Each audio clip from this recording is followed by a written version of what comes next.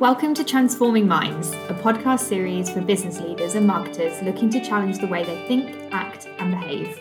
The podcast is brought to you by the team at Mobas, the brand transformation agency. We strive to transform our clients' businesses through insight, strategic thinking, and astonishing creativity. Our goal is to drive growth in all its forms through genuine partnerships that are both challenging and inspiring. So if you think you're ready to rethink your business approach, this is the podcast for you. Hello and welcome to the Transforming Minds podcast. I'm your host, Katie Vickery, brand strategist at Mobas. And today we are lucky enough to have a TEDx speaker with us. He's built and sold 3 technology companies and has consulted large financial service organisations on emerging technology. So fascinating subject. I also know that he's incredibly passionate about entrepreneurship and also the ethical and societal impact of emerging technology. I have a feeling that this conversation is going to blow my mind a bit. Welcome to the podcast, Charles Ratcliffe. Thanks, Katie. That's quite an intro. How are you doing so, Charles? Yeah, very good, very good. You've got to be really careful what you put on your LinkedIn profile, because when you hear it suddenly sounds like somebody you wouldn't want to meet. Well, it's very impressive. It's lovely to have you on the podcast. So thank you so much, Charles, for joining me today. So for those of our listeners who haven't seen your LinkedIn profile, would you just be able to tell them a little bit about yourself, just sort of as a bit of an intro? Yeah, absolutely. Thank you. So I've got a strange background, I would say, in that I've worked my entire career in tech, but very nearly didn't go into tech. My dad told me I'd never make any money with this tech thing and I should do something more respectable with my life and be a lawyer instead of all things. And I think as a lesson as a parent, not to impose your own fantasies on your kids. But anyway, I ignored my dad, and after graduating law school, went into technology. And as you say, I've been on both sides of the entrepreneurial journey. I've been in a position where I've been selling technology to large organizations, and the sector of focus for me has been financial services. So it's particularly interesting because it's so highly regulated. And on the other side of my career, I've worked in senior innovation capacities for large financial organizations, buying technology from entrepreneurs like myself. So it's been a really interesting journey on both sides of that. Fantastic. Well, I bet that's been really interesting, having those kind of different aspects to your experience, I suppose, and being able to see both sides of the coin. I'd just be really interested. So many businesses have been embracing emerging technology, and it's clear that technology can help to businesses save time and money and improve their reputation. How have you seen businesses engage or change their approach to digital transformation? When I think about what a lot of companies or what a lot of people talk about when they talk about digital transformation, I think of it as just doing it properly and doing it how it should be done. I remember working with an insurance client a few years ago, talking to them about some of the ideas that they had about automation, and where they were stuck was very much they had multiple IT systems and they had a lot of people employed to type things into one computer looking at another computer screen, and I described that as, I think it was 2015 at the time. I said it's insane in 2015 to have people doing that job. And he said, well, if you think that's insane, then welcome to the madhouse. And I think the truth is a lot of large organizations are madhouses in that regard. And I think that's a great thing. It's hard to see a positive in COVID, but that's one of the great things about the last few months is that it's really forced organizations to address some of those things and look for the efficiencies, not because it's saving time and money, but because it's a necessity. And so hopefully a lot of the disciplines that have been learned in a hurry over the last few months will stick, and that would be great for everyone. Absolutely. And just to kind of pull on that subject a bit more, you talk in your TEDx talk a lot about the robot revolution, and I think some people think this is classic, robots are going to take our jobs and they think of it as a bit of a scary thing, but you talk a lot about how we can utilize technology to replace human labour, but in a positive way. Doesn't have to be this scary thing. Tell me a bit more about that and the positives of AI and what good things that can bring to sort of the economy, I suppose. Yeah. Okay. So when I was asked to do that TED Talk, I was just leaving a role as the head of technology for a large investment bank, and so I've been looking at automation technology quite significantly over the last few years before that point. And I think for me, what was most concerning was some of the studies that have been done around the impact of AI and automation on the economy as a whole were, 30% of jobs will be impacted over 30 years, or 40% of jobs over 40 years. It's, kind of between those two numbers is where the consensus tends to lie. But that's looking at the economy as a whole. And within the economy as a whole, there's lots of people like my mother, who was a hairdresser. And that's a very difficult job for a robot to do. That level of dexterity is very hard. But also, hairdressing is a therapeutic process quite often for the client, sharing their concerns and their hopes and dreams. And so, that aspect of it is very, very hard for machines to take over. But when you're looking at a bank or a particular organization, but in my case it was a bank, you're looking at 100,000 people that are currently employed to do swivel chair data entry activity and lots of other stuff. And if you look at those roles and say to yourself, which of those roles are susceptible to automation, or which of those are likely to be impacted by some of the technologies we're bringing on, you get a very different picture. And so what actually we did was we turned that on its head and said, well, which roles would be undesirable, and those are the jobs which have high elements of what I call human touch, and that's what I describe in my TED talk about talking about human touch.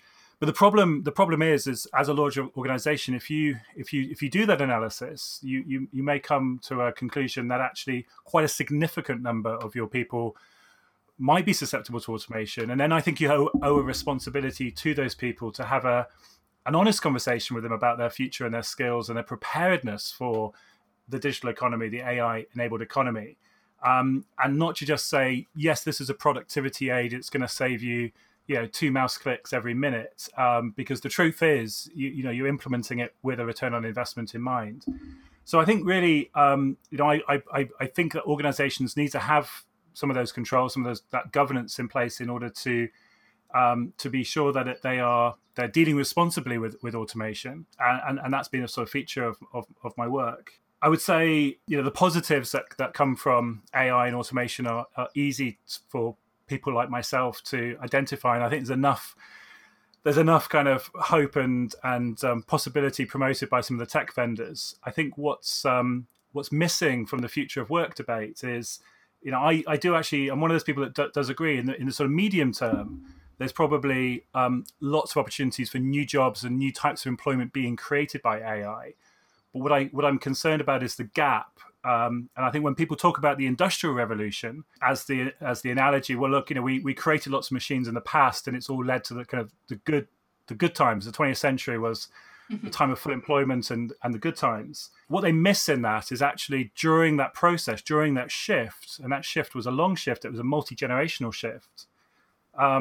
Places like London were pretty miserable for a lot of people for a long period of time, and I'm not sure society is strong enough to bear that sort of shift, and that's what I worry about. We've seen quite a dramatic shift over the last few months, and 12, 14, 16 weeks of lockdown, and we're all pretty fed up with it. I don't think we could bear 16 years of the inequality and the problems that might stem out of getting the technology automation question wrong at a systemic level. So that's really what my TED talk is about: is how do we overcome those anxieties, and how do we find hope in that confusion and those questions. Absolutely. And I suppose that leads nicely on to my next question, which is, what are the dangers of leaders being caught on the back foot by being slow to embrace emerging technology? Well, I think we should accept in working in the digital transformation industry that leaders will always be slow to embrace tech, and it's the job of people like me to evangelize and to help them find the opportunities. I think it's really critical that people like me make sure that the opportunities are well grounded in terms of strategy and nested into the organization strategy.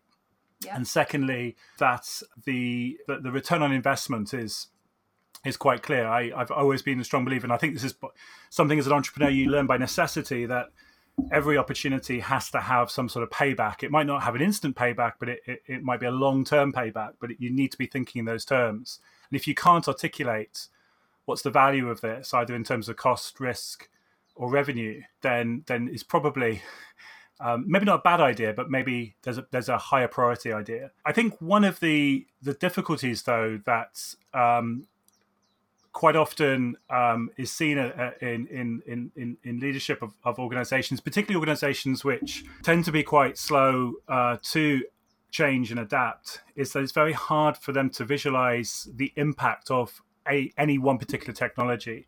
And I was working for the last few years in the asset management industry, which is a very sleepy, a traditional culture. Yeah.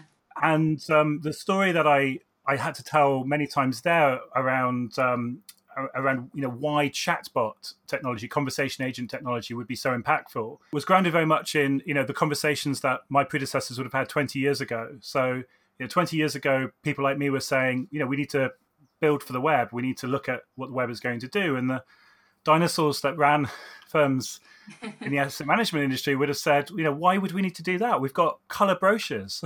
That's what our customers want. And then 10 years ago, people like me were saying, we need to build mobile apps. And the dinosaurs that ran the firms then would have turned around and said, why would you need to do that? We've got a website. And then now people like me are saying, it's chatbots, conversation agents, and Alexa integration, etc. And the dinosaurs are saying, well, we've got an app strategy, we've got a website. What else is this going to bring? And I think within that, there's clearly a question of this is just a new channel. But the second layer to this is actually looking at how each of those tech shifts really changed the marketplace. The web made sort of mum and pop shop outfits able to compete with large brands. It was really a question of how well did you rank on a search engine, and that later became not just a search engine, but the search engine. And then how good does your website look? How professional does it look when you land there? How good is that user experience, the user journey? And that was a democratization, really, process that happened 20 years ago. But the app ecosystem was a very different type of shift, because there it was aggregators who really won out. And so, today, sitting here in 2020, it doesn't really matter who insures my car. I'm just simply looking at what's the best price I can get on a comparison service. And quite often the relationship with the comparison service will be incredibly sticky, because I'm not going to try 5 different comparison services. I'm just going to find one that works for me. And so really that completely altered the market forces, the market dynamic in certain things like travel, car insurance, and other places as well. Maybe not pensions and asset management, but I think it shows how traditional structures can be shifted very quickly by a new tech possibility coming to fore. And so for me, that's really the question about things like chatbots and conversation agents. While on the face of it, it might just look like another channel. On the face of it, it might just look like something to plug into the website. The question really is how is your organization going to adapt to the different market forces? Because one thing is very true: it won't be your device, it won't be your piece of plastic and glass that your customers are going to be talking into. It's going to be Amazon's or Google's or somebody else's. And it's also very unlikely that the skill by which they access your services through is going to be a skill that you provide. It's going to be something much more generic, like finance or travel or lifestyle. And within that, there's buried many, many different capabilities. So really, it's a question of trying to decide, where do we want to play 10 years from now? Which part of the ecosystem do we want to have strategic dominance in and have integration points with? And that's a much, much bigger question than simply, where do we want to put a chatbot on our website? And so I think that's where leaders need help from, people like me, because for me, it's much easier to see the parallels from what's happened in the past and what's now in front of us. And, I think it's important for people like me to tell those stories in order to hopefully make people realize that, it's not just another bit of tech. It's actually potentially a disruptive force. That's really, really interesting. And I think, again, obviously this podcast is called Transforming Minds, and it's all about, off the back of the current situation we find ourselves in, unprecedented times, etc. It's made people work differently. Businesses have pivoted. It's incredibly fascinating how the economy is changing. And I'd really be interested to get from you, what an understanding of what impact COVID will have on attitudes towards emerging technologies. You talk about, the last 10 years, 20 years, and how people are, these dinosaurs are having to learn, and what's going to happen in the next 10 years. But with regard to COVID, what change do you think that will have on people's attitudes towards emerging tech? Yeah, I think there's one aspect I'm particularly focused on, and that's how to address trust in technology. And so, in my own case, this has been something I've been concerned with for a number of years. I used to run a data science company, and because of my legal background, I was probably one of few people who in those very early days spotted the fact that data science had social impact, and it was the role and responsibility of companies in that space to maybe push back on some of the commercial opportunities. But I was very outspoken with those ideas 10 years ago. And then Cambridge Analytica happened, and then everyone went, oh, there is a dark side to tech after all, potentially. And then, I would say that in 2019, there was a increasing momentum towards looking at questions of trust and technology. Without singling out any particular company, there's been lots of instances of high-profile tech companies who previously could do no wrong, previously were heralded as being, the epitome of human civilization, coming under a barrage of criticism, not just by the press, but by ordinary people as well. Anyway, then COVID happened, and I was very much planning to focus on that problem and focus on consulting work around governance of technology, and also look at how do we start to rate and compare organizations. How do we move out of the subjective and start to look at, how do we compare, Facebook against Twitter? How do we compare Huawei against Hewlett-Packard Enterprise? It's not just the headlines, it's what actually do those companies have in place in terms of governance and controls.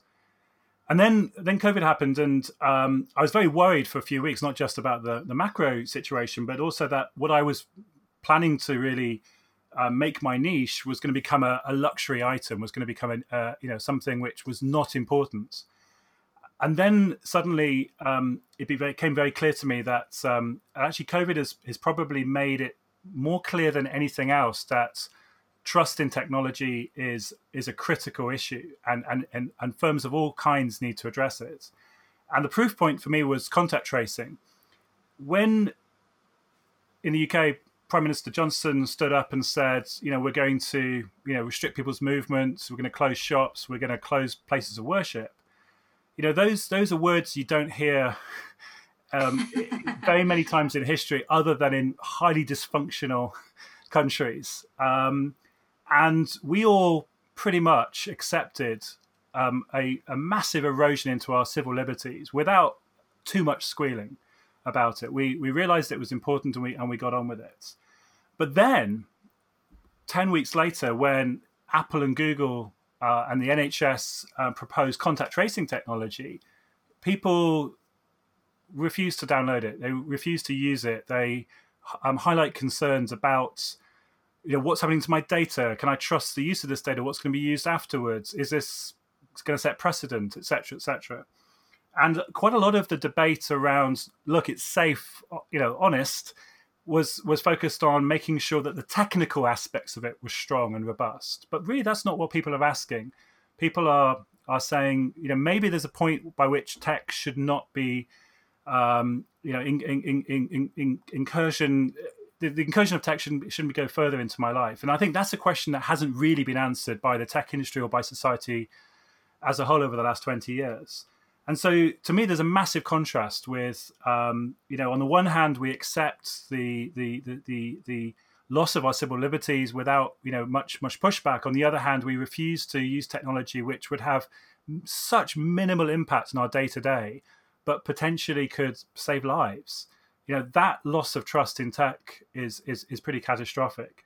And now, as we move into a rebuilding phase, and companies are looking at, bringing people back into their offices and their future plans, things like, temperature checking technology in hotels or in office foyers, the scrutiny over those things, to make sure that those things are implemented properly and are secure and concerns are properly addressed, is going to be so critical. Because I think if we don't address those things in a proper way, we're going to see a lot of pushback. And so, for me, it's now more and more clear that, we've become hugely more reliant on tech thanks to COVID. And the question now is, as we rebuild, how strong is that reliance going to persist, and how well do we manage the governance questions to make it not just safe for people to use tech at scale, but for them to be, confident in it. And so, yeah, I hope that we answer that question quickly, because if we don't, I think we're going to see, more crazy stuff like people burning 5G masts and all those sort of things. It's on the one hand you can look at it and like you have it, you laugh. For me it was despair when I read those stories, but I think it actually points at a more deeply rooted problem, which is people don't trust tech in the way that we did a decade ago, and that trend has to change. And if we don't change that trend, we're going to miss out on a huge amount of benefit. So fascinating speaking to you. You have exceeded my expectations. Thank you so much for your time. And I hope our listeners have got a lot out of today, because it's been really, really interesting speaking to you and hearing all about the wonderful work you've been doing. So thank you so much for your time, and take care. Thank you. And can I just make a shameless plug for if people are interested? Thank you. If people are interested in this, I've got a paper. They can, if you simply Google MIT Techlash, as in MIT Technology Review, and Techlash as in the backlash against technology. The first result you should get on a search engine should be a link to an article I wrote at the start of this year, which sets out some of the things I've talked about today in a little bit more articulate than I managed to do on this podcast. That's really great. I'm sure our listeners will enjoy their reading that. But you've been fantastic. Thank you so much, Charles, and I look forward to speaking to you soon. Thank you, Katie. Thank you very much. You've been listening to the Transforming Minds podcast from Mobas, the brand transformation agency. Whether your business goal is to expand, modernise, become more profitable, attract talent, investment, or simply to accelerate your business growth, the Mobas team will unlock the value within your firm and harness it to drive growth and success. Visit mobas.com for further advice and insights, and to discover more about the Mobas approach. The podcast was hosted by brand strategist Katie Vickery, with music from Joseph McDade. Thank you for listening.